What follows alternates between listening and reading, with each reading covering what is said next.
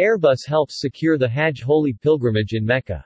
Airbus Secure Land Communication (SLC) is proud to have helped securing the Hajj holy pilgrimage in Mecca, Saudi Arabia, through its mission-critical communication technologies.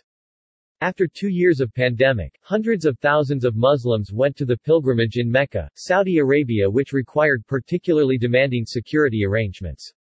Airbus SLC has been securing the Hajj since 2017 and once again was able to bring its state-of-the-art communication solutions for security and emergency personnel to the event.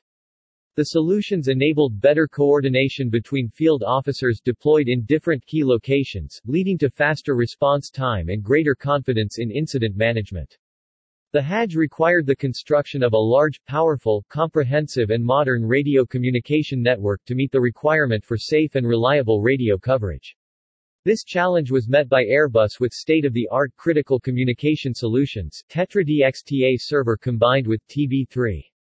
As an example, Airbus was able to combine several solutions in a single device to make life easier for the agents on site and ensure optimal security of all their communications, TH1N, Tetra Radio, Tetra Repeater, Secret Radio and Pager.